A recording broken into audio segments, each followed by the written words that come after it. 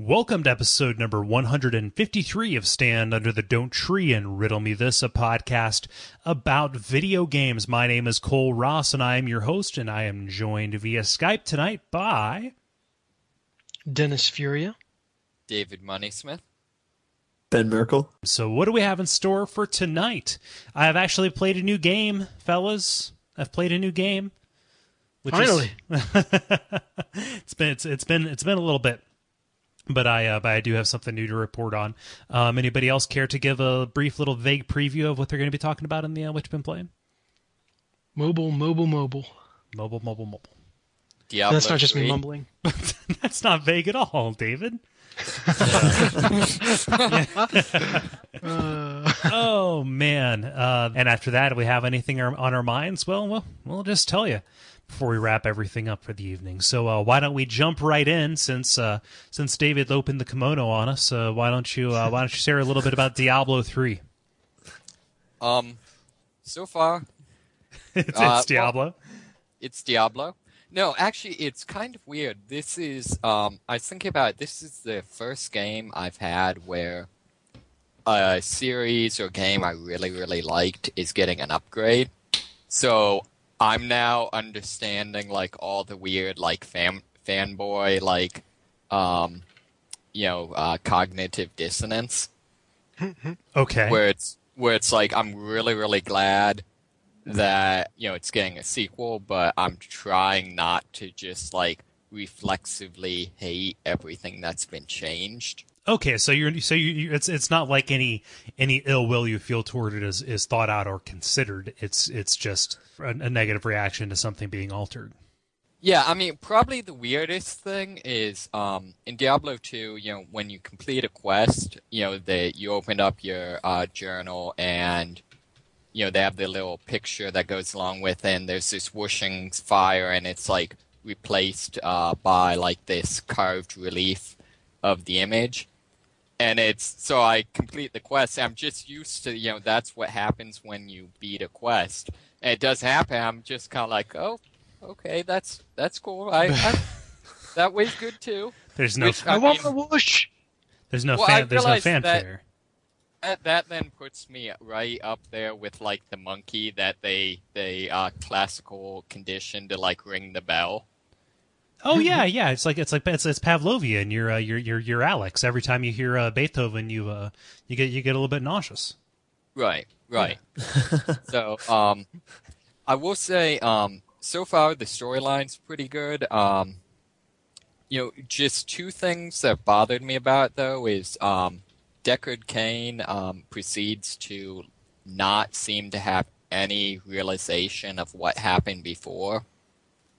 Which is particularly weird considering if you play as the barbarian, it's actually according to the lore, the same character as was in the previous game, but they show like no indication of like having known each other.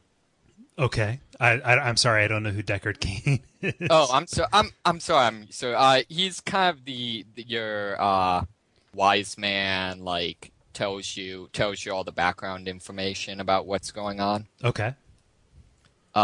So he's been throughout all of the games kind of the combination Obi-Wan and narrator. Okay, so wait a minute. I thought that, spoilers on our 13-year-old game.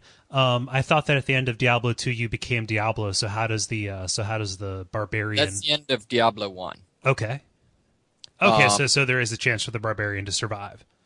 Right. Yeah. The end of Diablo 1, you become Diablo. Diablo 2 is basically you chasing down the hero from Diablo 1, and then killing Diablo and all the evil, and then Diablo 3 is the aftermath. Okay. So it's kind of nice because they go back and fill in some of the backstory on what happened with Diablo after Diablo 1. How everything went from, okay, we've defeated, Satan, to, oh crap, no, actually everything's worse. Actually, though, that kind of leads into the other thing that really pissed me off is previously the person that defeated Diablo was, the generic, character you created from Diablo 1. So, just the warrior or the rogue or the, was it sorcerer or whatever? Yep. Now they've now specifically say that, it's the king's son, Aiden, they have a name. And I don't know, that just really annoyed me. That's like, no, that was my character that did that. Screw you and your sudden made-up characters. Well, they're retconning it. How many years has it been since? How many years have transpired since then? A crap ton? A crap ton? Okay, no. So that it's perfectly plausible that in the game, in the game world, that the royal family would have wanted to lay claim to defeating Diablo the first time. True, great, but so history is written by the victors. That is true. Although in this case, it's none of those characters are even remotely the victors, but... Oh, well. But all the characters are a lot of fun. I really like that so far all the characters are very likable. The one I don't like is the wizard, just because he kind of ends up doing the ye old Ren Fair English accent for every line. Okay. But on the other hand, the Demon Hunter, which is the class I'm playing, is voiced by the same guy that does the British voice in Saints Row the Third. Yeah. That's pretty much an instant win.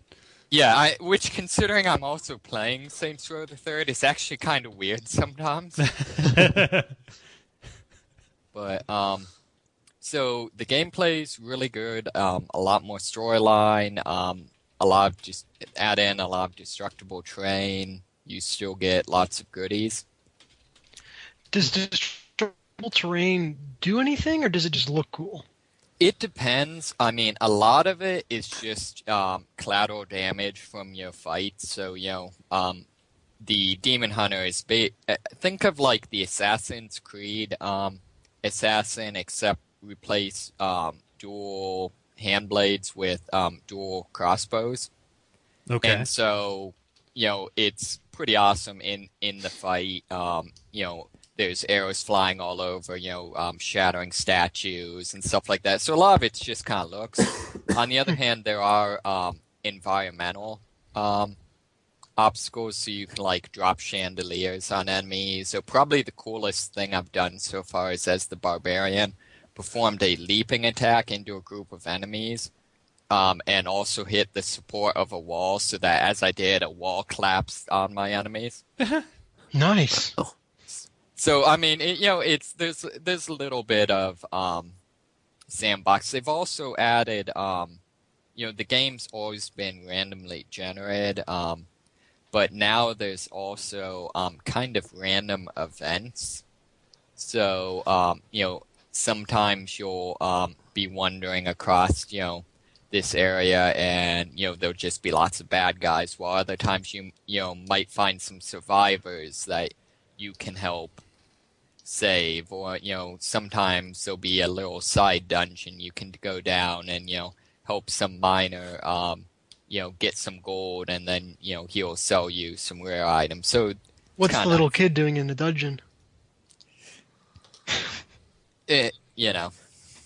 So it sounds similar to like Fallout, perhaps, where it's like randomly generated small stories. Is it like that? Yeah. It's kind of got that. I mean, it's a bit more mindless action than Fallout. Not to that degree, but a similar idea.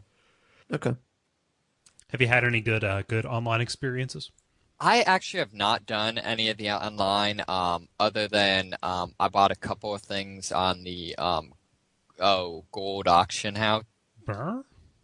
Well, you can sell items on auction house, just like World of Warcraft. However, there's also a which that's the gold auction house. There's also a real money auction house. So they went the they kind of went the EverQuest approach, and they're now not going to pretend that people don't sell stuff. I suppose it's better that they grab that Wave Runner and steer it than let crazy Stones of Jordan. Did EverQuest do that? Yeah, Yeah. eventually. Oh, I didn't know that.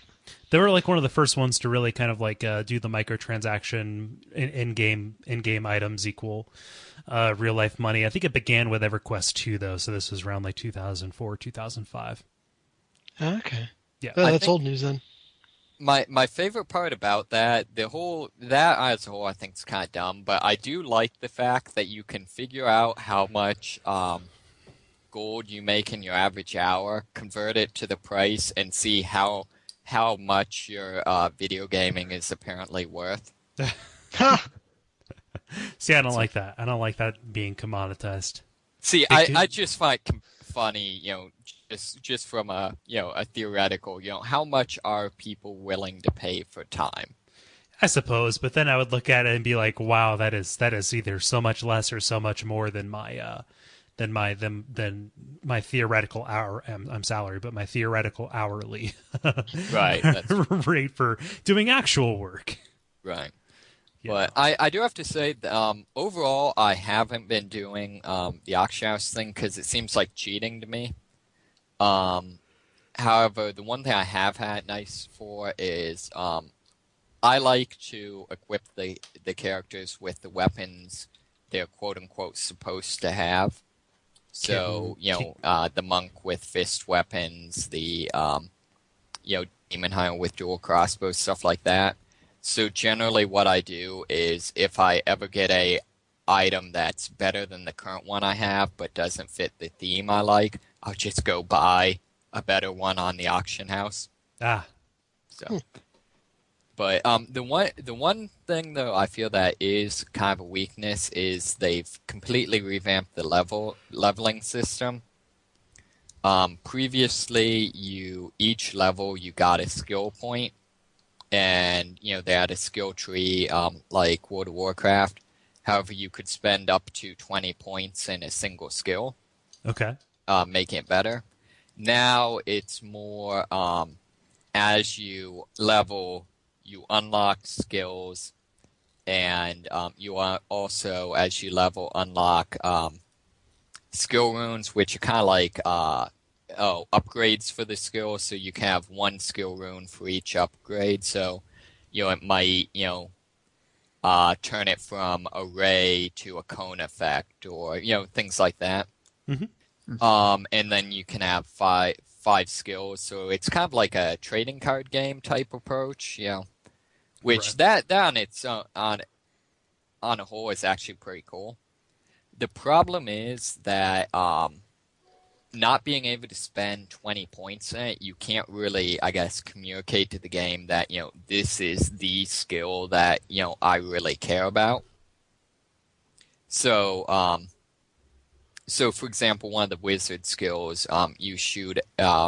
you basically shoot out 3 little bolts of randomly moving electricity that deal damage to your enemies, and that's what the skill Charge Bolt did in the previous game at level 1. Okay. However, at level 20, you shot out like 30 little random bolts of electricity, or like the Barbarian Rage ability, in this game increases your movement speed by about like 25%, while at level 20 in Diablo it increased it by like 250%.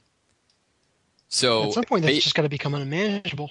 well, yeah, but the thing was, like, that's what I remember about the abilities, was just the degree to which, if you wanted to, you could just make them crazy, unrealistic.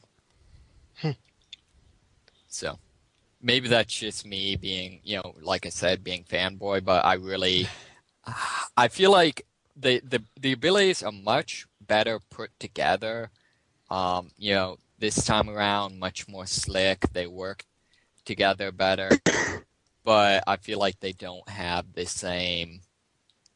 A lot of times what they kept isn't what I remembered. What made me like the ability.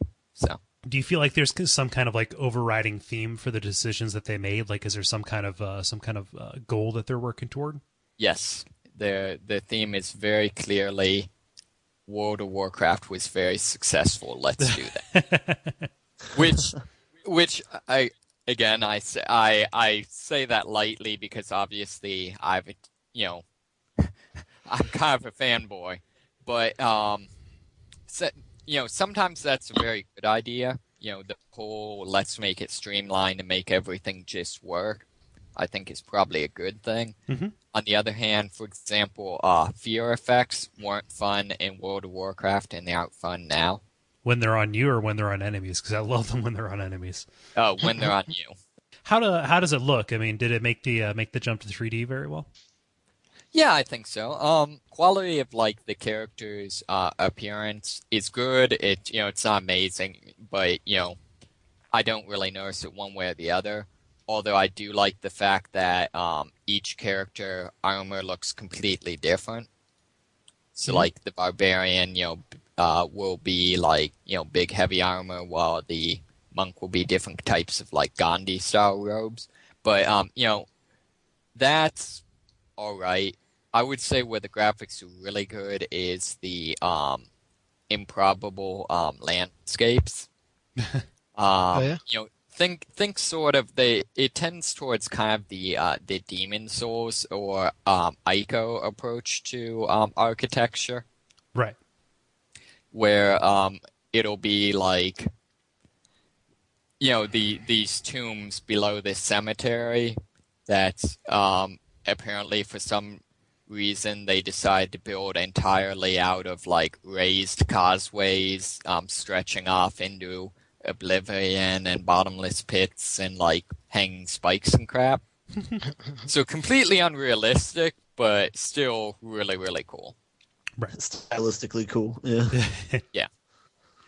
Yeah, I mean, I felt like they did a very good job of converting StarCraft from 2D into 3D, and keeping the really iconic units recognizable from that perspective. Do you think they achieved the same goal in this? I mean, does it still feel like Diablo?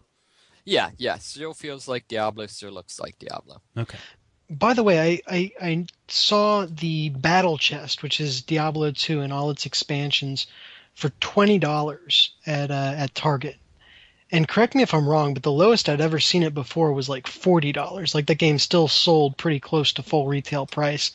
Do you guys know if the price for Diablo 2 has recently dropped because of the release of Diablo 3?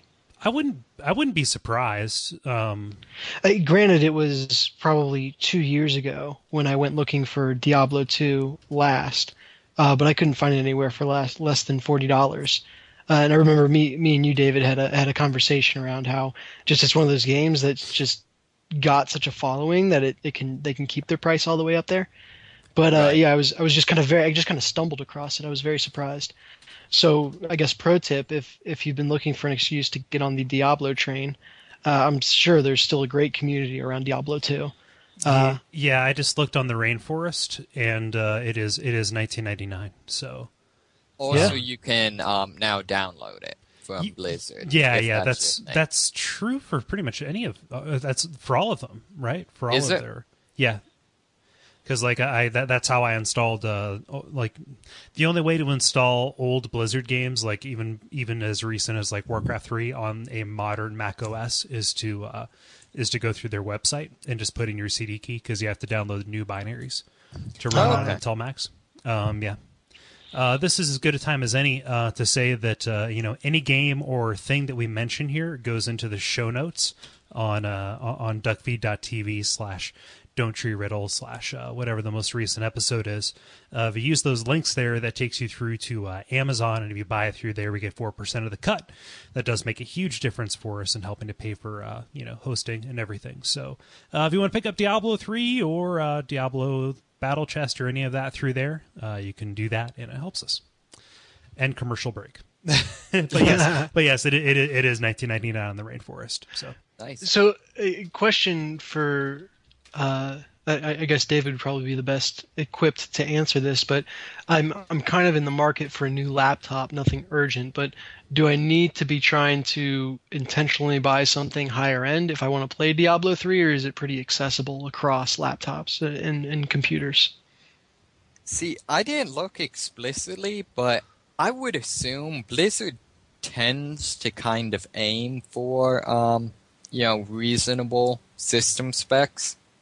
It is, a recent game, so you'd need a fairly good one, but I wouldn't think you'd need, it's not doing Crysis.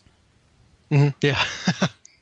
Yeah, Blizzard, they make their game, they make their system requirements really, really scalable. Most modern laptops that you buy, either a PC or a Mac, they're going to have Intel Core I processors. So either Core i5, maybe an i3, but the minimum requirement on Windows is a Core 2 Duo, which you would surpass that pretty easily if you got a Core i.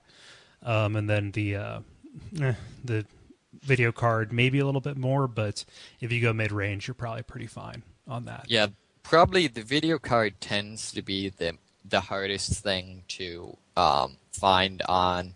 Like, if you go to, like, a Dell, the video card is usually the thing you have to very explicitly make sure it has. Okay. And it's impossible, well, not impossible, very hard to change out video cards on a laptop, right? I believe so, correct. Yeah. Okay. And the big thing is you want to look and make sure that you're not getting a like an integrated video card that like if you want to do like any kind of gaming, like modern gaming on it, it needs to be a discrete video card and not something that's kind of like built into it. Okay. So any kind of like non blue light special door breaker kind of system will have a discrete video card of some sort. Okay. Good things to keep in mind. I'm kind of very, very passively looking. Like, if I'm walking through a store that has laptops, I'll kind of wander down the aisle. But it's one of those things. Well, I'll be getting one eventually, so I want to make sure I'm not getting a piece of crap. And Diablo 3. Well, yeah, that's definitely a catalyst. It looks like a 13-inch MacBook Air would do that. Would run it. Really? Yeah. Oh, did you do willitrun.com? No, I just looked at the system requirements on that. Oh, okay. All you'd have to do would be to wipe the operating system and install something decent. I'm so glad I can edit the show. No. So you're interested. I don't know. I personally am conflicted about it. Of course, I mostly like end up waiting about a month and then cave, but.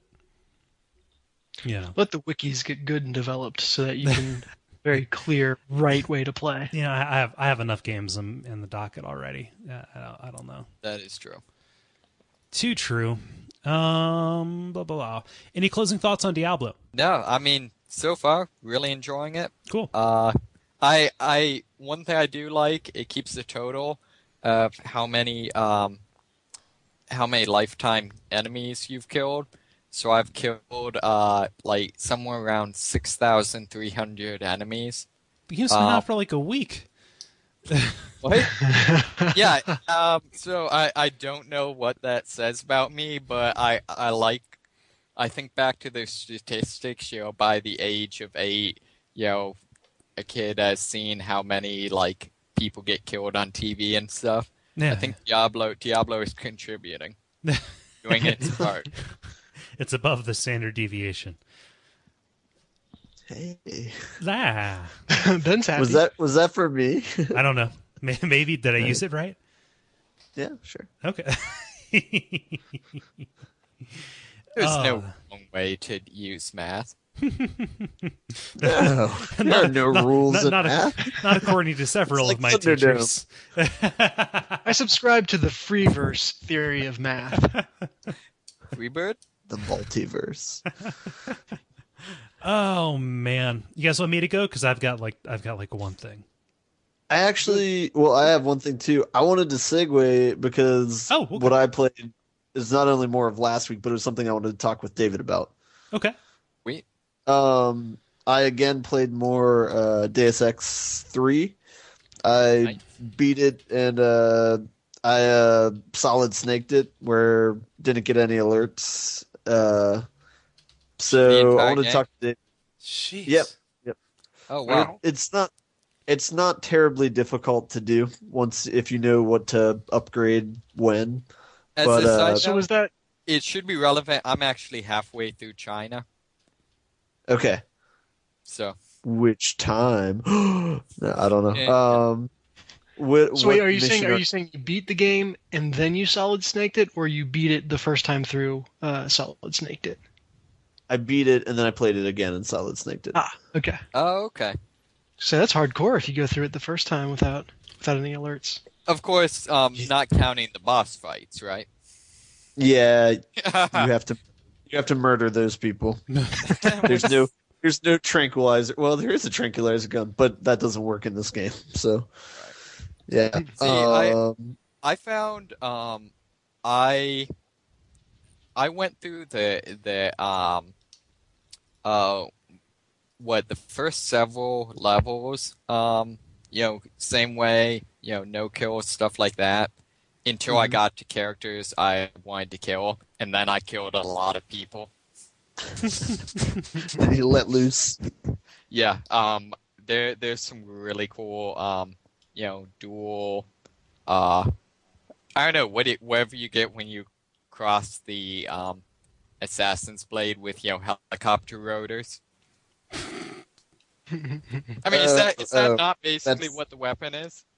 Yeah, he has blades that come out of his sleeves. Kind of like Assassin's Creed, but yeah, you summed up great. Yeah, with helicopter blades. That's about right. And he jams them in people's shoulders for some reason. David, do you know why? Do you know why he would do that? What's the? Do you know what the tactic is? There's a major network of blood vessels in the armpit, so actually a slash to the armpit is a lethal blow. Huh. Okay. Although, actually, the one thing I noticed in that game is I need to go back and see if it was motion captured, because several of the particularly the unarmed ones where he does joint breaks or stuff like that, he if you watch, he hits the joints the way they're supposed to go, not the way they're not supposed to go. So, you couldn't actually break someone's, say, elbow by hitting it, on the inside so it bends. So I was wondering if some of them were motion captured, but yes, there are a lot of. Actually, I think my favorite one is where you just grab the guy's head and then your wrist just does a 360 and you propel him through the air, snapping his neck. Yeah, I didn't see a lot of the kill animations. Oh yeah, because you did. Yeah. Yeah. Well, I mean, I think we made this joke when we first talked about it, but the non-lethal takedowns, those are basically Batman takedowns, right? Yeah. Where it's you'll never walk again. You're not dead. But what I was saying, there's a lot of them where it's you smashing people's knees and stuff like that. Yeah, it's. I feel like a lot of them aren't as brutal as either of the Batman games, though. Something about the punch to the face and the soundbite they use in those games. And these ones, there's a lot of them where he just punches them in the face and they do a Rocky spit take and then they're down. Okay. Yeah. I mean, yeah. I mean, it really varies. Some of the ones, some of the environmental ones are kind of interesting, but. Yeah. Like punching through a wall or. Yeah, stuff like that. Okay. Yeah. So what do you think of the game so far?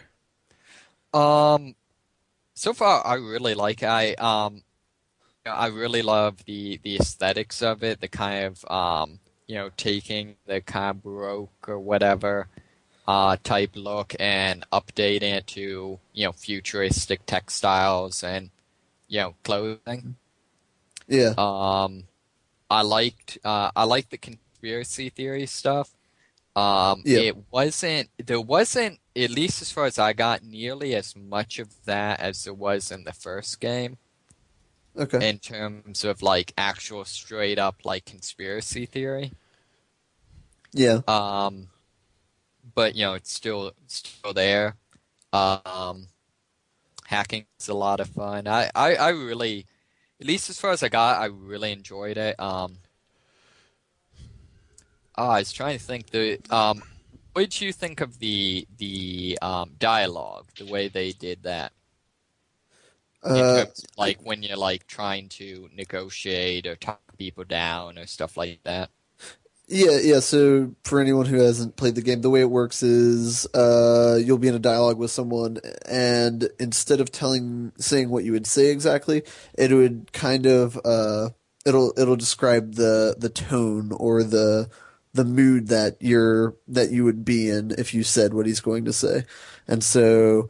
So sometimes your options could be like emotional or detached or something like that, and then you just pick what emotion he wants to go with, and then he'll say the line. So that was pretty cool. Well, and then each when you're say like you're trying to talk down a hostage taker, whoever you're talking to then will respond to one of the three approaches, and so as you go through the conversation, you have to try to figure out which one they respond to. Yeah, and they'll respond to different ones at different times too. Right. So so you could like placate someone, at one instance, and it would be helpful, but then you might need to dissect their statement in the next one, and I don't know. Yeah, different ones work at different times. What I really liked is there's an upgrade too, so that whenever you have a dialogue situation with someone, it'll tell you what type of personality they have. So it'll give maybe a 2-paragraph description of what that person's tendencies are and kind of what sort of rhetoric they use. And it'll also say whether or not they're an alpha male or a beta male or an omega male, and so you can kind of use that in your favor too.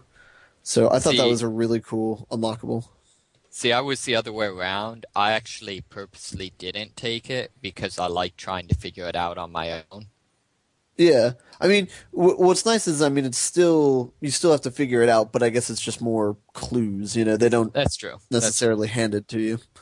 But did you well, in your first playthrough, did you find much use for the weapons themselves?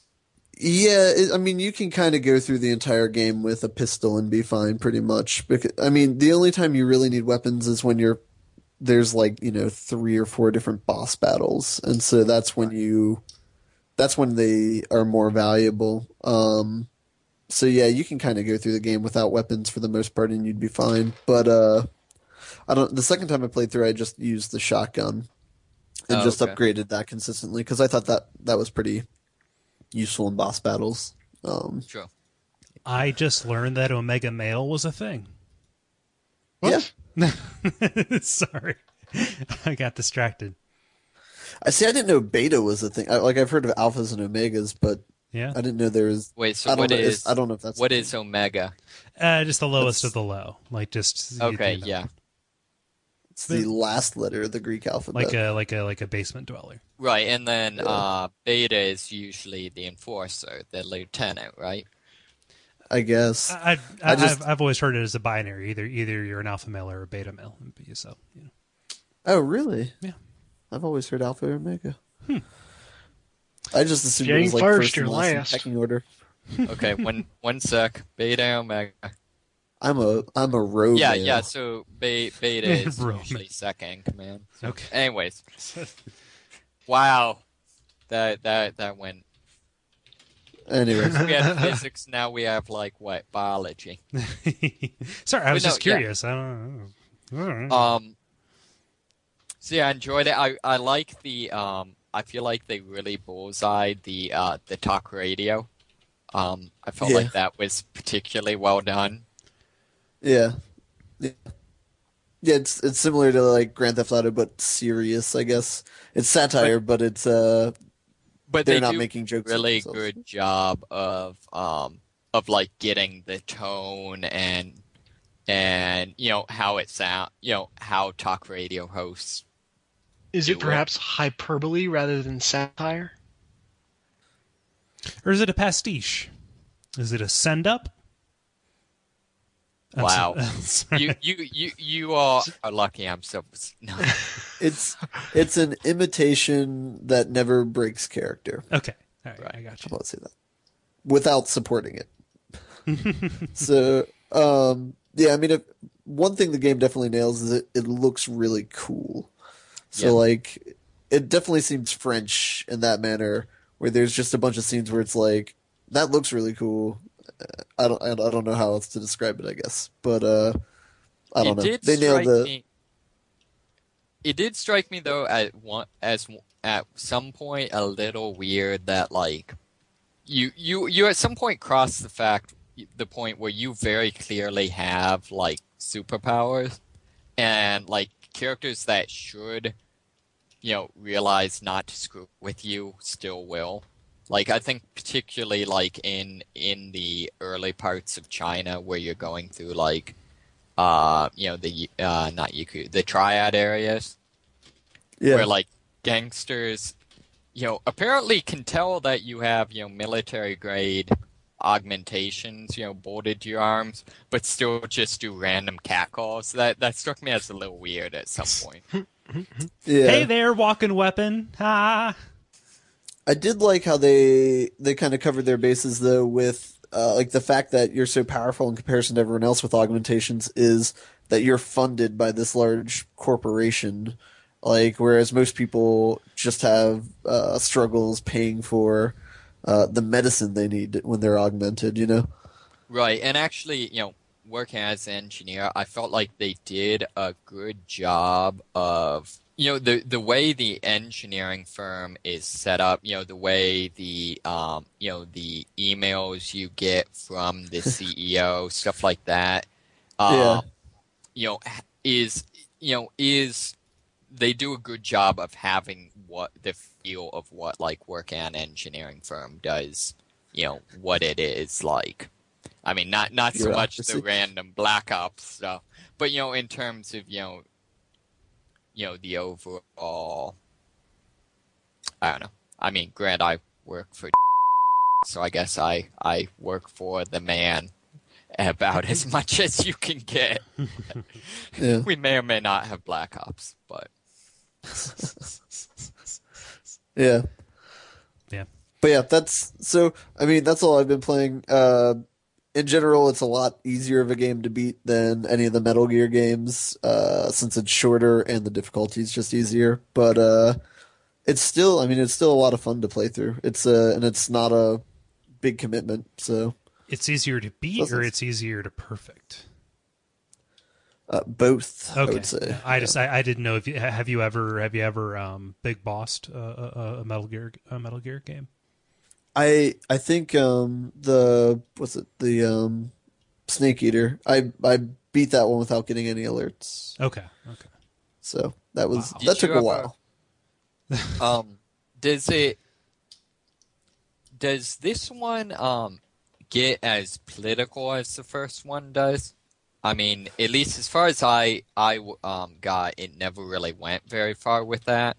Whereas the first one was, had some fairly overtly libertarian parts to it. Does this one ever get into that at all? I never played the first one, so I don't know how to compare it. But in general, I don't think they're not really trying to bring up specific political parties. And today, I don't think, at least, it seems most of the moral dilemmas are kind of self-contained, and it's pertaining to the story that they created. So it's not like I don't think they were trying to say anything with any of the choices you make in the game, I guess. Okay. So. Yeah, the original Deus Ex is on GOG for $10. I think when you buy it from there, you can do the HD mods and stuff like that. So it might be worth. What's the most recent game on GOG? Sorry. The Witcher 2. They put out The Witcher 2 on that, but that's just because the company that runs GOG is also like really affiliated with the company that developed Witcher 2 CD Projekt. Yeah. Ah, okay. Mm-hmm. I just realized, Deus Ex, has some similarities to the most recent Batman game, and that really even includes the voice. I never made that connection. God, I can't stand the voice actor. For Batman? Well, no, I mean, okay, so like Kevin Conroy, like in Arkham City, he does an amazing job. I think you're saying that the voice actor in Deus Ex has a lot in common with Christian Bale as Batman. Yeah, I mean, that, yeah, except more. Well, I don't know. There's an amazing video that I found. I'm going to put it in the robot, and I'll put it in the show notes too, of Kevin Conroy and Mark Hamill doing their voice acting for their stuff. It was part of like Rocksteady's like development blog. I'll put it in the machine here. Nice. So you can see that. Not right now, but yeah. Yeah. It's pretty awesome that they got to do their lines like in person with one another, and that they've been doing it for like 15 years now at least. Yeah, 20 years. I believe Batman the Animated Series started in 1992. So. Oh, is that the same voice? Yeah, Kevin Conroy and Mark Hamill, original Batman and Joker. Wow. Mm-hmm.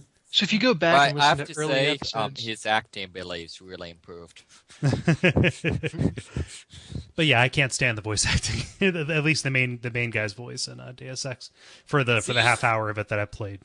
See, it's a lot more tolerable if you've played the first game. In that, in the first game, the voice acting was deplorable.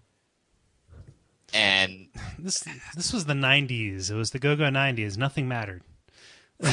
But it's sort of similar to my complaints over Diablo 2, where I didn't like some of the things they changed. It's one of those things where playing Deus Ex, I liked the fact that it still had really bad, like, overly dramatic, like raspy voice acting. I don't know. I feel like that's now kind of a symbol of the series. Sure. Want me to talk about Silent Hill Downpour? Sure. do it. Yeah. So it's better. Oh, sorry. It's better than I thought it would be. I kind of put off playing it. A, because Mass Effect came out shortly before it, and B, because I was kind of like thinking like secretly it was going to be like really really mediocre, and I was going to have to like come on here and say, yeah, guys, I don't know.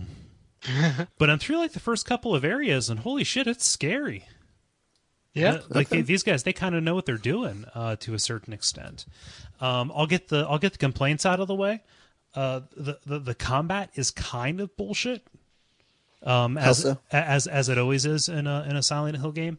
It's really based on like a block like a block parry riposte system. So if there's a big enemy, it behooves you to drop whatever you have and grab a bigger weapon, because bigger weapons can block their can actually deflect their hits. But because isn't that just logic? Well, yeah, it is. No, but that works. But the problem is, like, if the system was tighter, like if it was Assassin's Creed degree of tightness on that, it would actually be like really really super cool. Because like you don't just find like lead pipe and then you have the same lead pipe throughout the entire game.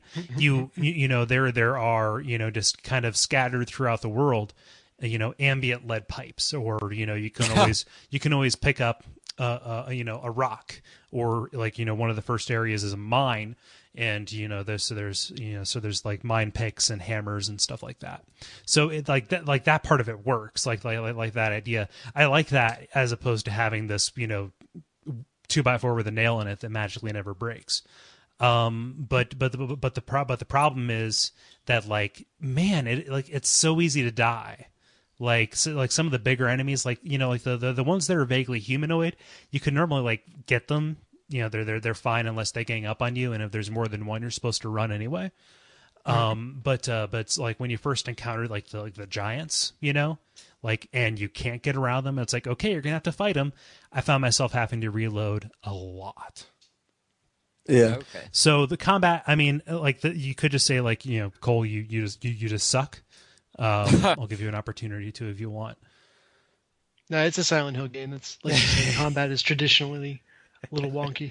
Yeah, but it tries to like play it up and make it a thing, and I think that it succeeds less than Homecoming did, unfortunately, in that regard. Wasn't that kind of one of Homecoming's things that it was more combat focused? Yeah, I guess so, but like, so yeah, I guess it makes sense that Homecoming did it right. But the problem was in Homecoming the combat was like unavoidable in a lot of cases. In this one, combat is avoidable, except it makes it really, really inconvenient for you. Just like for America.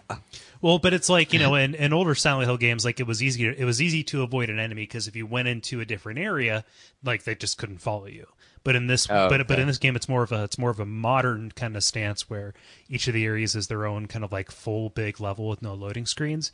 And if you do go from discrete area to discrete area, you open the doors up and they can break through the doors. So so like Resident Evil 4 type thing? Kind of, yeah. So if you don't take care of an enemy when it's like when it's right there, and you don't like move through the area quick enough, it'll come after you and get you.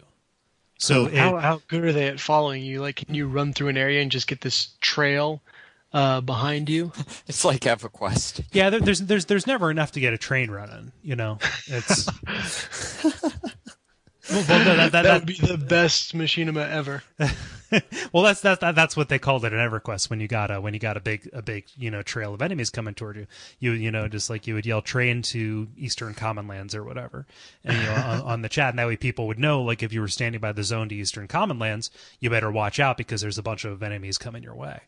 So yeah, there's never enough to where that's a problem. But yeah, when you're in a confined space and there's no real way around it, the combat does become kind of a problem. But everything else about it is actually really cool. The graphics are amazing, honestly. I kind of expected the facial animation and stuff like that to be a little bit wooden, but that's pretty good. The characters are interesting. I like the main character Murphy. The opening scene is kind of weak, a little bit, like it doesn't characterize him well. Like okay, so for first hour of a game is you're pretty free of spoilers, right? So like that we can say stuff. Mm-hmm. Sure. Yeah, like the game opens up and how it introduces you to combat. Murphy's in prison, and you're walking. You're walking with these guards. And they escort you into the shower and they say, hey, we left something for you on the bench, and you go onto the bench and there's a knife, and then this big fat guy comes in wearing a towel, and your introduction to combat is killing this guy in the shower. The guards are like sanctioning you, like make sure that you turn on the water so that the cameras get fogged up because this guy was a chimo, was a pederast. So because this guy was having sex with kids, like everybody wants him dead, and Murphy was the guy that they picked to shiv him and just like look the other way. So that's how they so that's how they introduce you to combat. So and I imagine that like that's going to come up, like Murphy wanting to defend kids and things like that. In fact, it already kind of has, but it just kind of seemed kind of weird. It was kind of like ham-fisted, heavy-handed, what have you. So what are the water elements like, or the downpour part of Silent Hill Downpour? The downpour part is actually kind of cool, because okay, that's how the like world transitions from regular to not regular Silent Hill. So it's like the air raid sirens. Kind of, yeah. So like when you're outside and like if it starts to rain, and this is randomized to a certain extent, the monsters get more aggressive and numerous, and you're there's monsters regardless, even when you're in normal Silent Hill. Yeah, just like in the regular Silent Hills. I mean, when you're I've never played any of them. Yeah, well, like when you're in foggy Silent Hill and when you're in dark Silent Hill, the big difference is A, things look different, and B, there are more monsters in dark Silent Hill. But there are always monsters. So when you're in the overworld, there's that.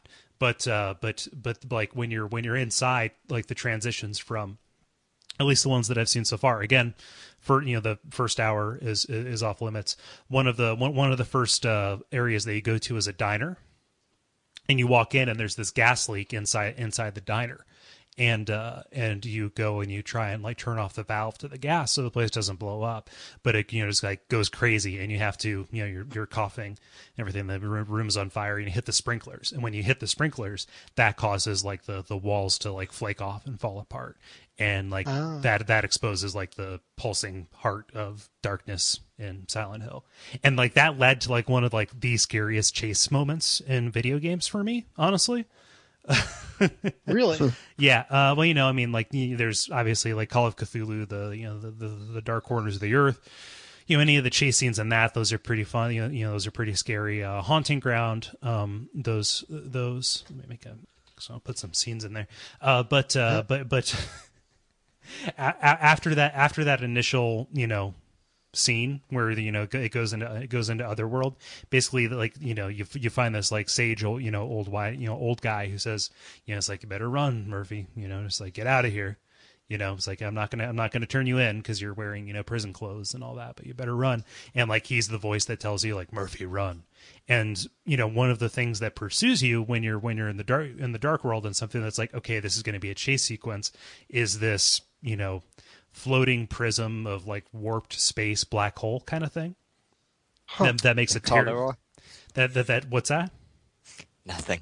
No, it makes it a terrible noise, and like if it engulfs you for too long, you straight up die. So you're like, okay, I'd better run because that is absolutely horrifying, and you can look over your shoulder while you're running.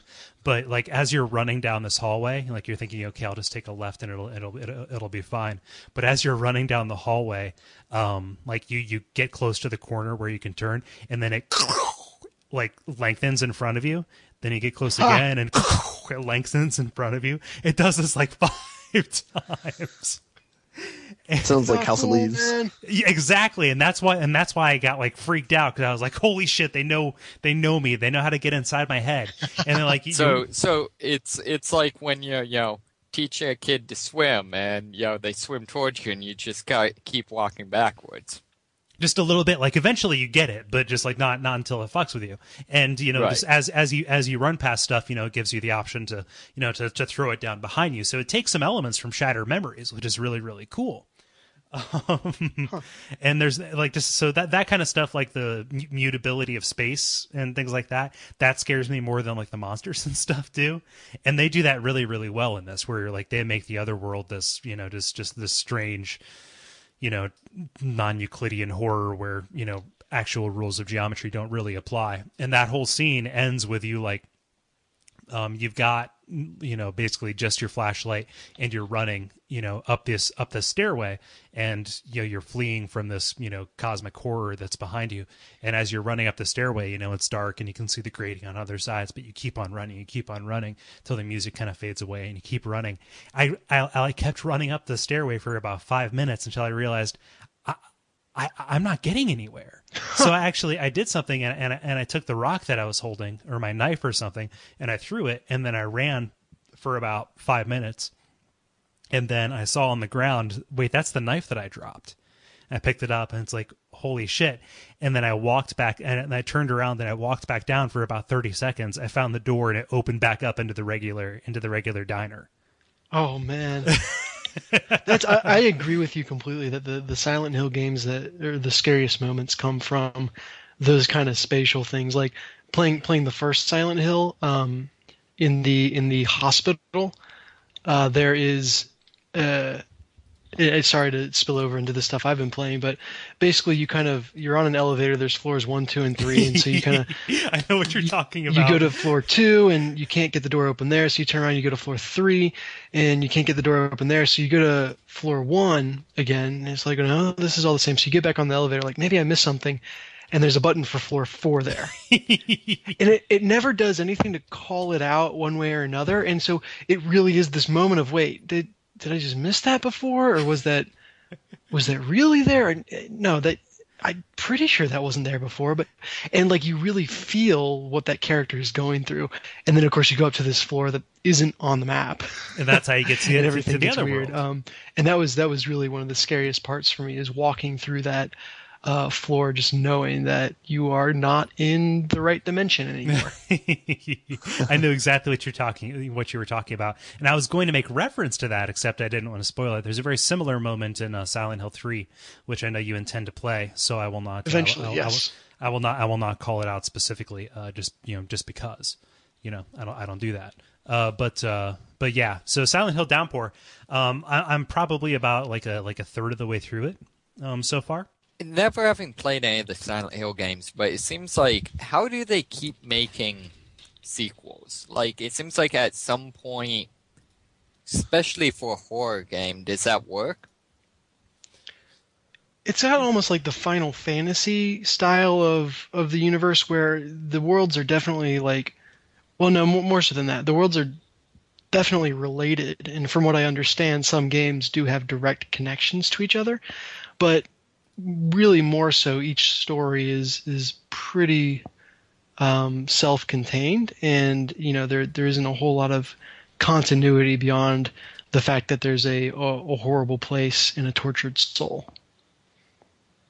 Well put. It's so like Silent Hill, like there's not so much a continuity as there is a style guide.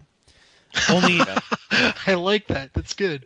Only 3 of the games, the first 3 were developed by the original team, like the Okay. quote unquote Team Silent, which never really existed, and all of them up until Shattered Memories, like the only common person who stayed throughout all of those was Akira Yamaoka, the who started out as their sound designer and eventually became the producer because he was kind of the keeper of the lore. And this was the first game that either didn't have Yamaoka behind like doing the soundtrack, and as a result the music is kind of meh, and didn't have Yamaoka there to kind of like helm the ship and make sure they were doing stuff right. But I feel like they're staying, they're staying faithful. So that's that's not being lost, but they can keep doing sequels, because there are people like me who are going to, stay loyal to it, but they can also keep doing sequels, kind of because they keep like passing it off to different teams. And, it turns into fan fiction, after a certain point, but, I'm okay with that.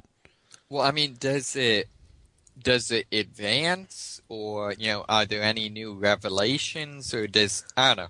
Nah. Does it go anywhere? It's hard to say that without like getting into the lore or like spoiling anything about it. Except all you can say is there is this town, something horrible happened there, and it draws people with dark pasts, and that's it.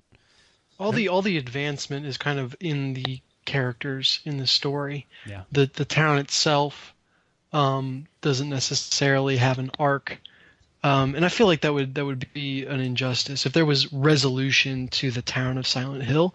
I feel like that would take something away from it. Yeah, it's not like Raccoon City. You can't just nuke it. I guess you could, but it wouldn't be. It wouldn't be. Some places it looks more like of it. it's been nuked. Well, Way yeah. to be sure. Depending on how the siren goes. Ben, you're a keeper of the lore. What's your response to that? Oh, well, I feel like all the stories are pretty much standalone, but then they also happen to be related, Like each game is its own experience, and they have its, it has its own story arc. So it's not like any sort of like cliffhanger game where some questions are left in one game that are answered in the next game. I mean, there might be a few cases where that happens, but for the most part, yeah, it's each game is kind of its own thing.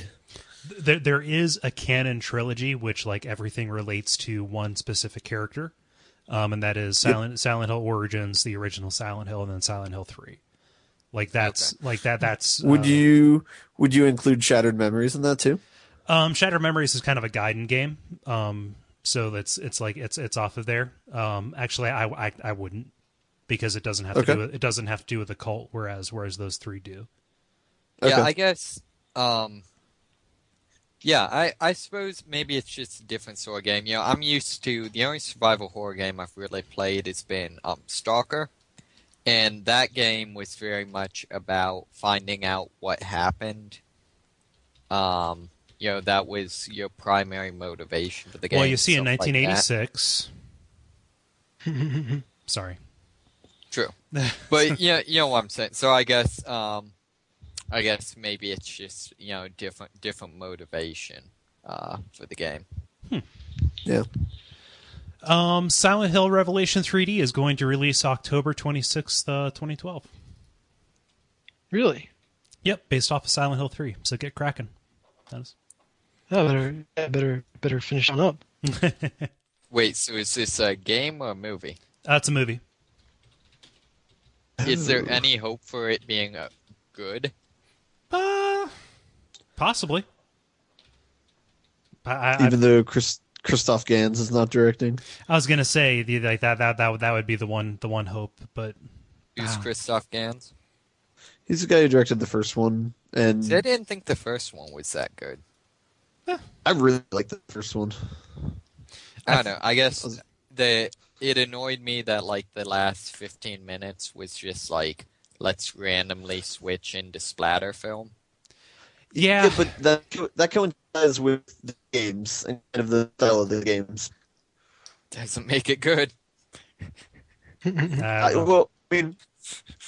mean, granted, I wasn't about seeing people be raped by barbed wire, but I feel like it was more like a tribute to the storyline of the games and kind of stylistic choices of the games.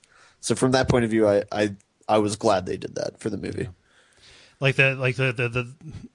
The monster at the end of the movie, who ultimately is the good guy and the person you're rooting for, looks like an end boss that you would have fought in the game.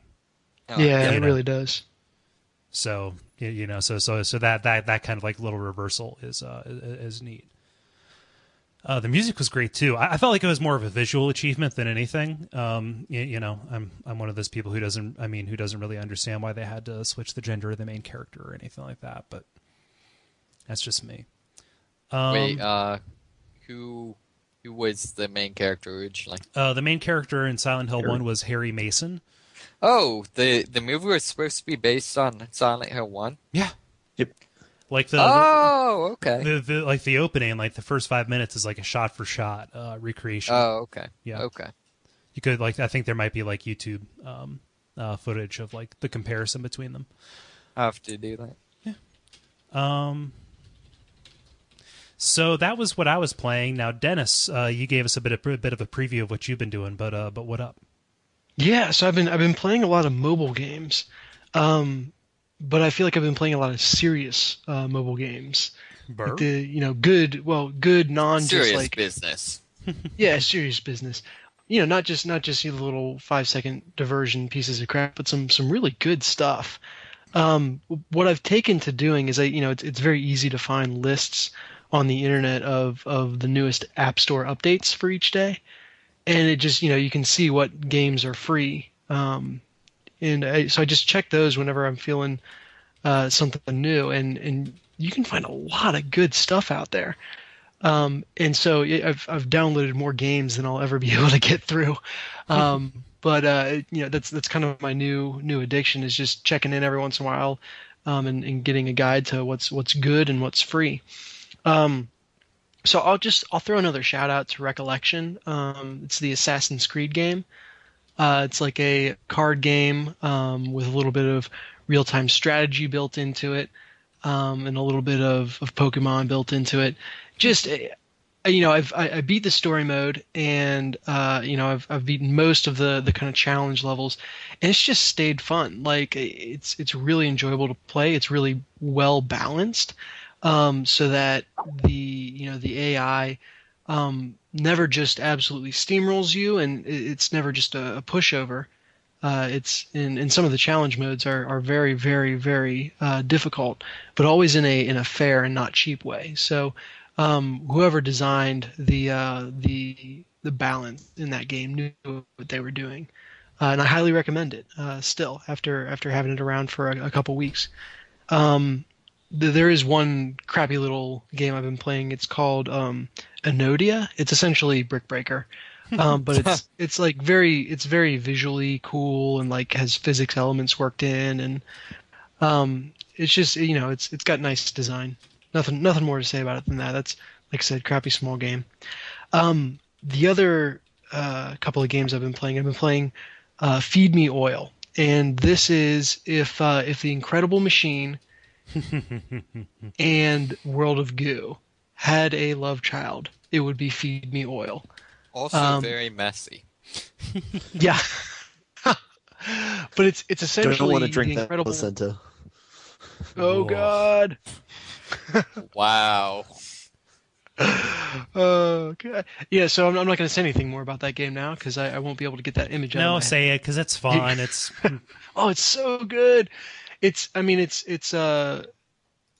basically fluid physics for solving puzzles, and there's some really it's the kind of puzzle game, and this is the mark of a good puzzle game, is that every level when you first see it looks impossible, and then gradually you're able to figure out how to make it work. And I think there's such a feeling of accomplishment with that, and it keeps things really, really fun. But a lot of puzzle games you can kind of either see your way through it, or you always feel like there's a method to the madness, and there's kind of a very, very much a structured approach to it. Whereas this one, I feel very much like there's kind of a generic term, but it's very sandboxy, and there's a lot of ways to solve every level. Mm-hmm. But when you first see it, you're just like, no, I can't do that. Maybe I should stop playing now. But after you just kind of mess around and try some random things and get a little lucky, and I think that's the most amazing thing for me, is that if you run the same set of what would you call it, elements. So let's say I put a fan here and a platform there. If you run that multiple times without moving them or changing them, you'll actually get slightly different results each time, which is amazing to me that element of randomness works so well. So determinism. Yeah. But so yeah, that's kept me entertained. Another very tough puzzle game that I've been playing is Qvoid. That's Qvoid. This one really, really makes you think. You basically have to match colors by rolling a cube around a board. And if you pick up a color on one side of the cube, or if you land on a color on the side of a cube, it becomes that color, and it's not allowed to face down again until you put it onto a cube of the same color or a square of the same color. And then there's really just a lot of rules to it. Like once you use a side, you can't use it to pick up another color, and once you roll over certain platforms, they disappear, and it's just there's a lot of thinking. It's very hard to hold all the different elements in your mind, and plus you're not really used to thinking about how the sides of a cube will face as you move it around. So there's definitely a learning curve to that. But that one's a much more difficult puzzle game, but a lot of fun. Can you rotate the view? You can. It took me a while to figure out how to do that, because it said use 2 fingers to rotate the view. So I was like, okay. That's incredibly vague. Yeah, so I was trying to do like a 2-fingered swipe to either side, and it would kind of work sometimes, but not really. But then what I realized you did is you put your fingers like they're on 2 opposite points of a circle, and twist in the like you're turning a steering wheel. Yeah. Oh, and it turns level. Call that? What's that? One sec. It's like you're turning a knob. The world is apparently ending behind me. One moment. Okay. This is a cute game. I like the little face on the guy. Yeah. It's kind of it's got the whole companion cube thing going for it. He just kind of smiles, and if you try to roll him off an edge, which you can't, he'll kind of give you a scared face. And if you accidentally break the game and get to a point where you won't be able to solve the level, he gets the little dead X eyes, and that's funny. Aw. But it'll really get you thinking. So yeah, I've been playing that, and kind of for the puzzling fix for the past couple of days, except for yesterday and the day before, I've been bouncing back and forth between those 2 games. Yeah. But then I don't know what caused me to do this, but I decided to buy Puzzle Quest 2. Okay. And that thing is the crack cocaine of mobile games. Oh my gosh. Are any of you familiar with it? No. It's match 3, but it has dialogue. I've seen it on Steam, but that's it. Oh, it's so good. So yeah, at its core, it is a match 3 game where you share the board with your opponent. And there's 7 kinds of tiles. 5 of them are different kinds of mana, different color gems. Then there is an attack tile and a gauntlet tile, which lets you build up action points. And just through all those things, so you alternate taking turns with your opponent, and you build up your mana to use kind of different special moves which you can unlock, and then you use action points to use your weapon or your shield, or anything else you have equipped. And then of course the attack tiles, if you match them, attack. And at face value, it's very simple. Like, we all know match 3 games, but I've never seen it where you're sharing the board, and I'm sure Dr. Mario did this or something like that, but I've never seen it where you're sharing the board with your opponent. And it adds so many levels of thinking to the moves you make. So, I mean, I came to this game off of Bejeweled Blitz, right, which is just the crazy blitz of match 3.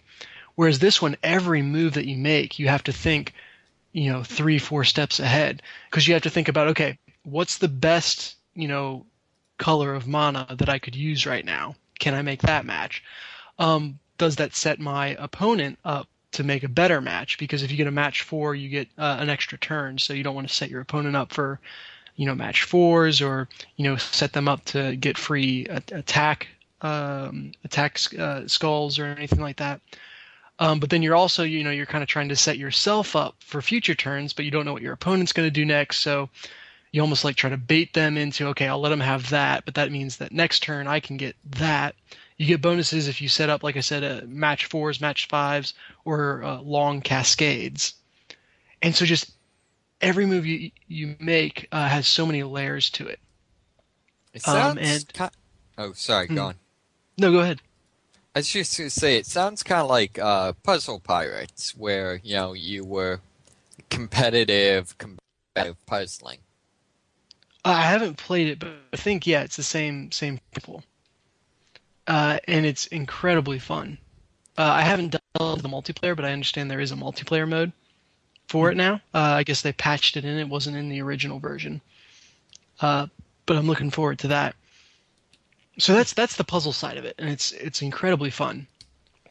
That is all encased in like an RPG style questing world, and it's nothing incredible. You walk around towns using arrow buttons to go from place to place. You talk to characters and get quests, and there are shops where you can sell and buy loot and upgrade stuff. But it's definitely got that classic RPG feel to it. And so you combine the addictive nature of just like a simple match 3 kind of game with the depth of an RPG, and you've got a game that is will take your life essentially. Yeah, I've heard a lot of similar things. I've only played Puzzle Quest 1, so grain of salt, the size of a jewel that will vanquish your foes.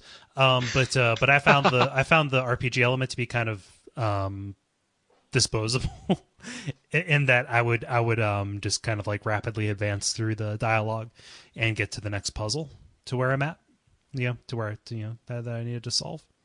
Yeah, it's got good character. It doesn't feel poorly done, but it's certainly not the focus of the game. Mm-hmm.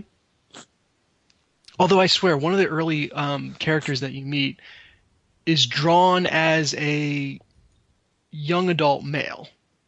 Not even young, it looks like a 20-year-old guy. And yet everyone refers to her as a young girl. Like little kid girl. And I'm kind of looking at this going, what? You do realize... No, never mind. Not going to go there. Inverse anime effect? Yeah, exactly. Weird. So yeah, that's a little weird. But otherwise, I mean, the style is good. The monsters that you fight are pretty imaginative. in terms of the different, effects that they have. For example, I fought a zombie that had an eat brains move, where it destroys all the green gems on the board and gets health for every couple of green gems that it destroys. So I found that funny. Actually, that was kind of witty. The guy guarding the main gate to the town wants to help you with something, but you need to find a replacement for him. So you go to the barracks where this kind of uppity jackass of a guy is kind of being the trainer. And he's like, you go take over for him. I've done all I can. And you walk in, and he's like, watch out for that one skinny guy. He's weird. And you walk in, and one of the guys is a zombie. And so, there's a button that says, tap to... I know, right? So it says, tap to start training, and you tap it, and the zombie promptly eats the person next to it. It's like, well, I guess you got to fight him now. It's not really good for the other recruits. That's funny. But there's that, and they kind of changed the layout of the board with blocker bricks that just you can't move them, you can't match them with anything. They're just there. So it really varies the gameplay. And keeps things fresh. At least I've probably put 3 hours into it or something like that. And they say it's a 40+ hour game, which is incredible to me. Yeah. And I don't know if that's on one playthrough or... Yeah. I don't know if that's on one playthrough or multiple playthroughs, because there's 4 different character types.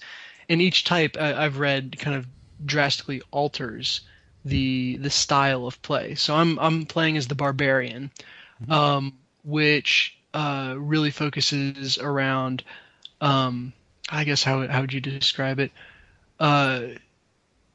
Just big chunks of damage. Yep. And so it's interesting. So each class has their main gem that you go after. His is the red gem, and so you one of your attacks deals a certain amount of damage for every red gem on the board, but you have to power it up by matching and thus removing from the board red gems. So it's this weird balance of kind of finding ways to increase the number of gems that you have without clearing the board of what's going to make that move valuable. Mm-hmm. So there's that for him. He has very high critical chance with his weapons, so you're encouraged to use that. Other classes, have really good defense or can inflict poisonous attacks on your enemies. So what I've heard is each playthrough is very, very different, and I'm looking forward to kind of experimenting. Depending on which class you choose. Yeah, exactly. Yeah, for as popular as Match 3 games are on the iPhone, any kind of touch-based device, I'm heartbroken. I'm crestfallen, really, that there is no equivalent to Tetris Attack or Puzzle League on those platforms.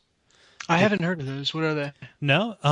Okay, Tetris Attack. If you saw a picture of it, you'd know what it is. But it's where blocks kind of like rise from the bottom of the screen. And you have like a little cursor that can swap 2 of them around, and the goal is to eliminate the blocks before they can reach the top of the screen.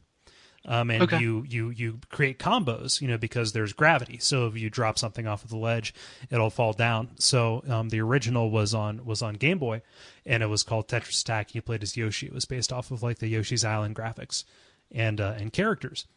Mm-hmm.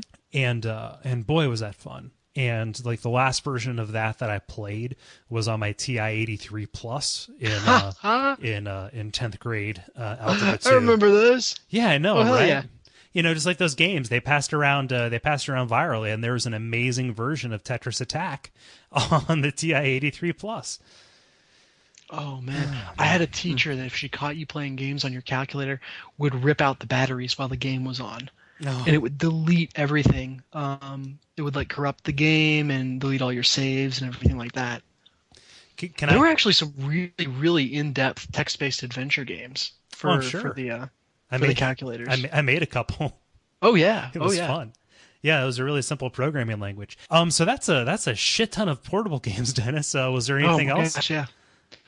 I kind of mentioned playing Silent Hill, and I talked about the part that was most notable for me, which is kind of that fourth floor that doesn't exist.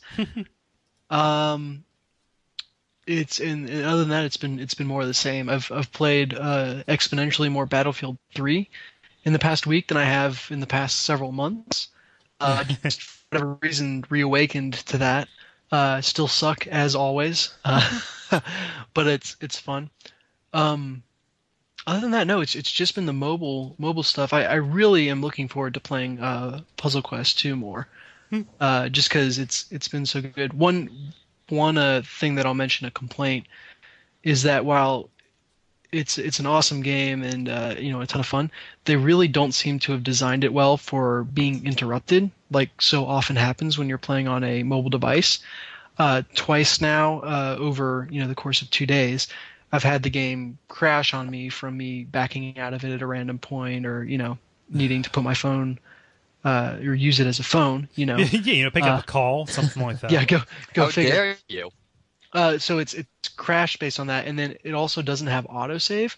So unless you go in and manually save after every battle, if you have to back out and don't go back in before the program resets, you lose all your progress to that point. And each of these, that's the thing that gets you by surprise. Each of these battles can take like 15 minutes, simply because some enemies have regenerative powers, so they're hard to take down, or you just do a lot of thinking because like there's all those layers of strategy. So you think, I'll do one match 3 game. How long could it take?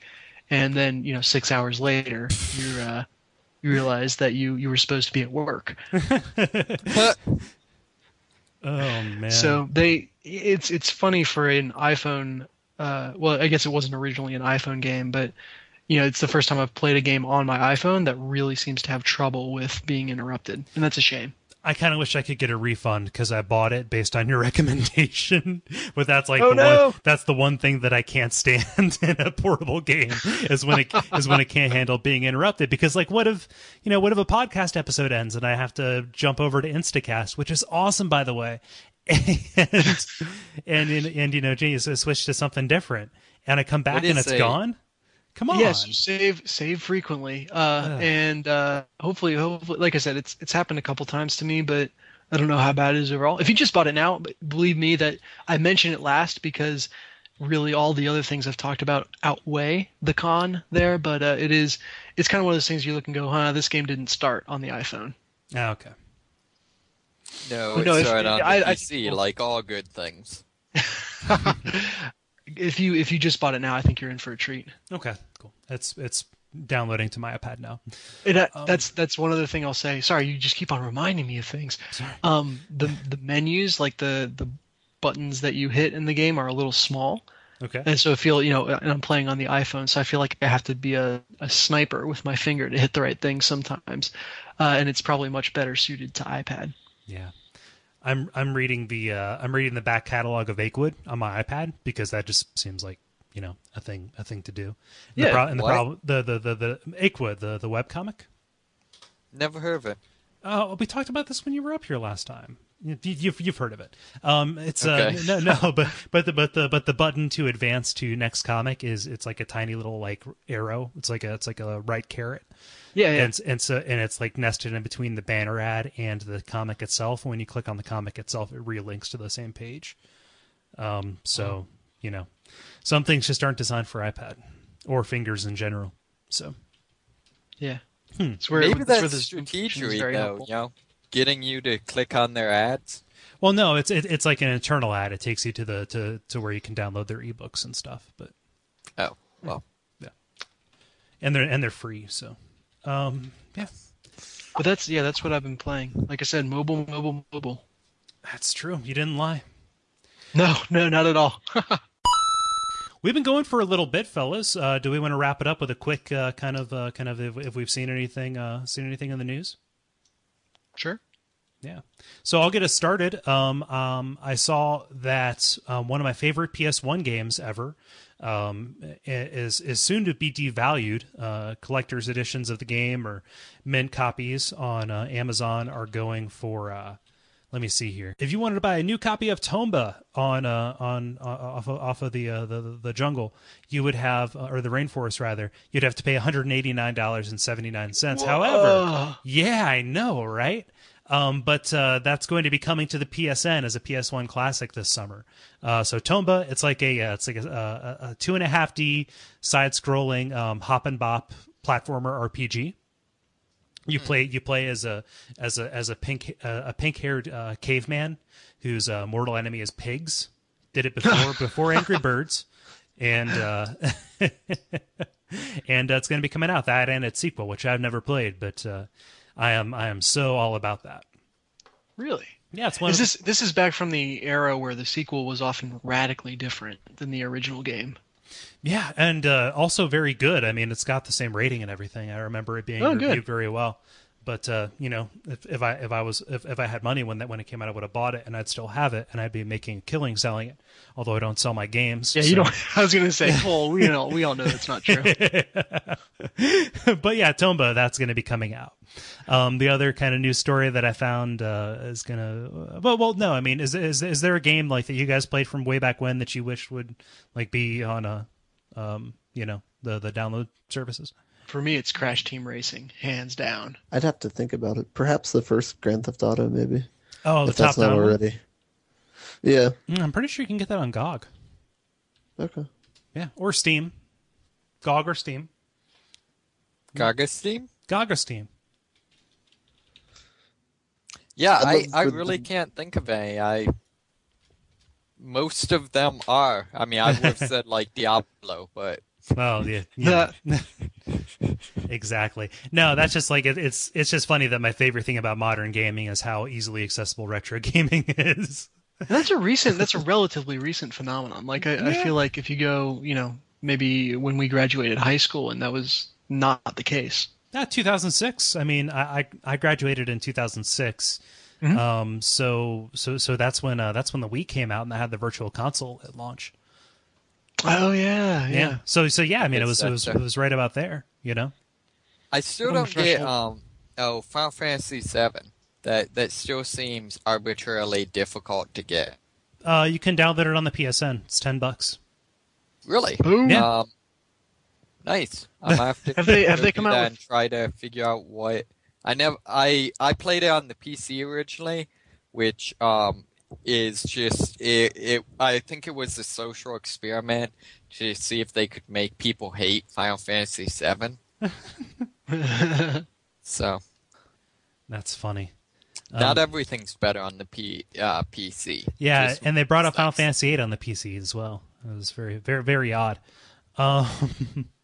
So the next kind of what's on my mind thing. I saw this and I figured it'd be relevant specifically to you, Dennis. DMC, Devil May Cry was pushed back until 2013. Did they lose the emo? No, he still has black hair. Although that his hair is going to turn white due to events midway through the game, and he's going to become the real Dante or whatever. I don't care. So I kind of have spent all my time assuming that's what's going to happen, and then I just stopped and thought, well, the real power play here, and it would piss so many people off, is to not do that. See, but I feel like, what do you gain by that? I mean, let's create a character everyone hates? Yeah, I guess. I mean, if you really, really want to go reboot. But that is really one of kind of the key equity assets. It's one of those things where I'm 99% sure that his hair is going to turn white, but there's always that chance that they're not going to do it. See, I don't really care how he looks, just the overall style of the game, everything they've shown so far, just looks kind of lame. Really? I thought it's been relatively consistent with what they've done before. I don't know. It just struck me as being less, I don't know, funny and more just like anti-hero tough guy. I don't know. Oh, I thought you were talking about the physical environments. No. More the character. Have you guys ever seen the movie Hot Tub Time Machine? Yes. Okay. No, I watched that with my family was in town. We watched that last night. I'm sorry. Not. No, it was funny. They asked, "What do you want?" We watch raunchy comedies. They took me to see Me, Myself, and Irene when I was like 12. Exactly. No, but you talking about like maybe they'll do it, maybe they won't. Makes me think of Crispin Glover's character in that. Which one is he? He's the Crispin bellhop. Glover's in that? Yeah, Oh. he's the bellhop. No, that was Chevy Chase. No, that was he was the repairman. No, Crispin Glover. Oh. He was the bellhop who had the one arm. Yes. Yeah, and then they go back in time at the same resort, and he's there, and he's got both arms, and they spend the entire, he's like juggling chainsaws and shit, and they spend the entire time wondering how he lost his arm. Okay, no, I remember that part now. So I just picture them like teasing it the entire time through, just like trying to build up some kind of payoff. So yeah.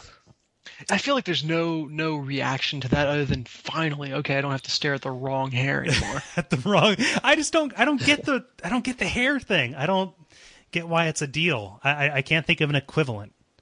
Like something that I hold dear, that if somebody said It'd be like Mario without a mustache. See, I don't care. Like, just let it happen. Alex Trebek did it.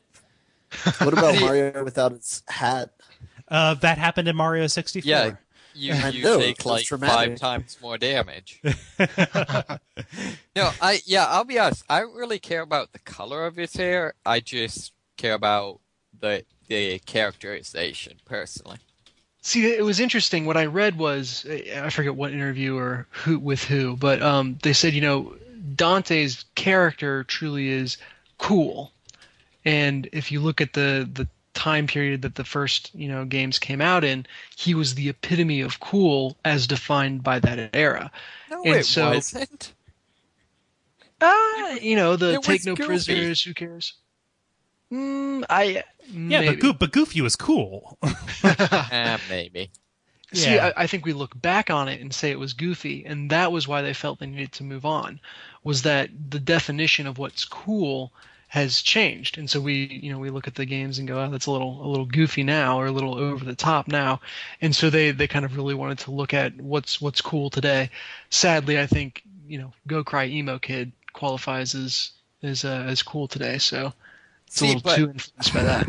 If they kept them, I don't think it had. I don't know. I guess I don't think that's what 12-year-olds think. I wasn't 12. I was pretty close to being. I was 14 when Devil May Cry 1 came out. Mm-hmm. I thought Dante was pretty damn cool. I mean, if Dante stayed the way that he was, for 20 years, wouldn't he just be the Japanese Duke Nukem? I'm serious. That's the Duke Nukem argument. Like, just like he needs to be this because that's like what the epitome of that was at that time. Yeah, I guess I don't mind them changing it. I just don't see what it looks like they change it to being anything worthwhile. Yeah. I don't know. I just like the whole outcry over the hair color thing, and we've been talking about this for a goddamn year now. It just like it in my mind, like my fever over this. I have no horse in the race. I played Devil May Cry 1 and that was it. So like I give no fuck. However, like my fever over this is reignited by the whole fact that like a bunch of people whined about the ending of Mass Effect 3, which was fine, by the way. Yeah, we need to get your thoughts on that eventually. No, once one of you plays it, I'll talk about it. Otherwise, like I don't have any original thoughts on the game. So go to my Tumblr; it's on there. I'm serious. My thoughts are on there. It's a quote from House of Leaves. No, but just like a bunch of people whined. They got Electronic Arts named the worst company in America over Bank of Goddamn America.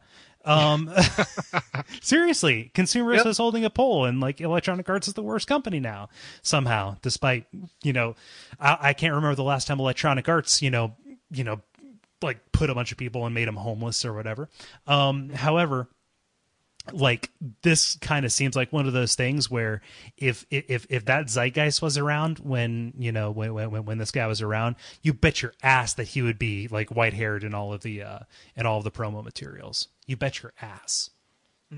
So fans are entitled, and they really, really shouldn't get their way. Not over the creators. Yeah, I'm at least willing to give it a try. Sorry. I think the problem is, like I said, it's either like it's coming. Although I said that there's kind of that doubt that it's not. It's hard to create any sort of payoff around it happening. Like, what's going to cause it to go away? Some fight, something with his brother, his dad, mom. I don't know. Yeah, maybe it's like how Rogue got her white hair. I don't know. How did Ooh, she maybe get her they'll white show hair? his mom dying.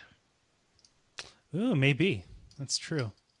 Rogue, I believe, at least in the movies, got her white hair after nearly dying, and she had to absorb some of Wolverine's healing factor in order to stay alive. You know, it's like how it gets into the comic books or the anime TV show that do that. I don't think they do that. I think that she always has the white shock of hair in that. So did you guys have anything that was on your mind? I've got just one small thing I saw. It looks like it's pretty heavily rumored now that Sony is going to do like a revamp of the PlayStation Plus service, which is interesting to me because I actually think it's pretty good right now. I don't currently pay for it, but I frequently see the discounts that they give. Uh-huh. And it's pretty impressive. Like, there are really big discounts out there, and they actually have really good games for free for those who are members. So I'm apparently they're going to try to make it more accessible, which could either be a really good thing because they're making it better and trying to entice more people in the right way, or they could try to fix something that ain't broke and go off and make a bunch of changes that really kind of benefit them, but not necessarily the player. So I just saw that earlier today, and it's kind of got me curious because they could either ruin a good thing or could actually get me over the fence and into a PlayStation Plus, depending on what they do. I'm curious about like if they're going to take any functionality away, like if they're going to cannibalize services that used to be free, and how they're going to try and position that. Oh, that is the cardinal sin. You want to get people mad at you. Take away something that was free before, even if they weren't using it. That'll get people incensed. What if that thing is PlayStation Home? You can't get PlayStation Home unless you're on Plus. Oh, I don't give a crap. Would you be angry? I mean, even if you didn't use it. I would be. I'd be like, there's a difference between not using it and feeling like you have no soul if you do use it. I will plead that is the exception that proves the rule. Okay. Literally anything else would make you upset. Yeah, I think so. Yeah. No, I'm curious. I mean, it's just if it's a worthwhile thing. I'm just afraid that they're going to go, they're going to go Xbox Live, not make it so you have to pay to play online. They're not going to do they're not going to do that until the PlayStation 4. Right. But I'm afraid that they're going to make it so that, like, hey, Amazon Videos, you can't do that unless you're a Plus subscriber, or Hulu Plus or Netflix or any of that. I think Netflix that'd be the death knell. But it would just royally screw over all the people who use it now. I guarantee you there are too many people using it for PlayStation to do that, unless they did PlayStation Plus for $8 a month, and that includes Netflix. Oh, they got that kind of deal, yeah.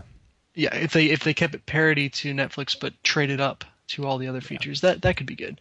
That's one of the reasons that I got that I got an Apple TV, was like I liked using the PlayStation 3 for Netflix, but I didn't want to depend on it always being free to use on there. Yeah. I mean, I think they stumbled ass backwards into it, but they do have a pretty good system for your, like, hey, its base level is free.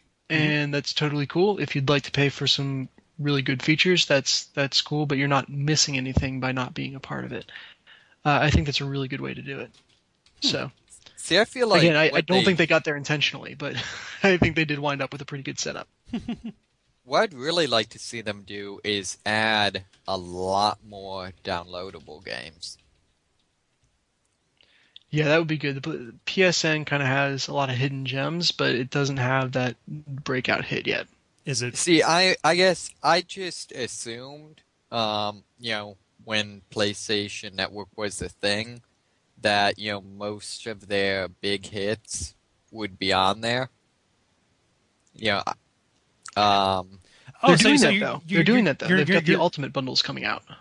You're not talking about, like, let's get Braid up in this piece. You're talking about like let's make more old games downloadable, or let's make more current games downloadable. Well, I would say some of both. I would say like Killzone. Killzone 1, 2, 3. Killzone, all of them. Like I guess again, maybe this is because it's been forever since I've actually physically bought a game for my PC, but I don't get why, like when Killzone 4 or whatever comes out, why you can't download it. There's a remarkable number of games that are available for download. Yeah, it seems like even on the Xbox. I was looking through earlier, because I wanted something to play, and I couldn't find anything. I don't know. I mean, maybe it was just what I was searching for, but They, like I said, they're coming out with the ultimate bundles for a whole bunch of games, which is the game and all the DLC for it. Oh, and there's That's I nice. can't remember the list, but there's so you can get it all in one fell swoop, and they're all blockbuster games. So it's coming. So it's like getting Yeah, a game that- of the year. You would get like Bioshock 2 plus Minerva's Den, that kind of thing. Yeah. Okay. that's a good way to do it. Yeah, no, I like that. I can get behind that.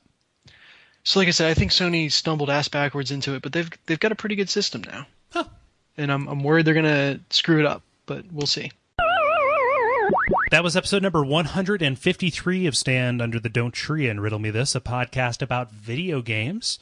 What can you do? I'm only going to give you 2 pieces of homework. You know, the usual stuff: iTunes, subscribe, duckfeed.tv, all of that. The 2 pieces of homework that I'm going to give you, if you're on Twitter, you can follow us at duckfeedtv. That's all one word. There's no dot in there or anything. That will provide you with all of the updates on when new stuff on the network drops. If we have conversation prompts, things like that, that is a way to get all the information there. We want to get people following us on there. You can also find a link to that on the right side, like the right rail of the website. It's right there. The other thing that you can do if you feel like supporting the store, versus supporting the show, rather, I made a mention of it earlier. I'm not going to beg you for money to go to the donations or whatever. We're doing fine. However, occasionally, if you want to buy something off of Amazon, you can go to duckfeed.tv/Amazon or click on any of the items that we talk about and go there. That way we get credit for sending you there, and we get 4% of whatever you buy. So if you buy like a $10,000 item, we can pay for about 4 years worth of bandwidth. So those are the only 2 things I'm going to say. I'm not going to beg you for money, but if you're going to be on Amazon anyway, why not do it through us? So let's go through and do the Twitter roundup. I am at Cole Ross. That is KOLEROSS. I know it's spelled wrong, dummy. Dennis? I'm at DFuria, DFURIA. And I am at Merkelizer, MERKELIZER. Yep. And David, you are not on Twitter. So That's it's on my to-do list someday. okay, whatever. We'll add I'll you. tweet. We'll add you in there. We don't call it tweeting; we call it tooting. Yes. Tweets. So for DTR, this has been Cole Ross, Dennis Furia. David Meismith. Ben Merkel. and thanks so much for listening.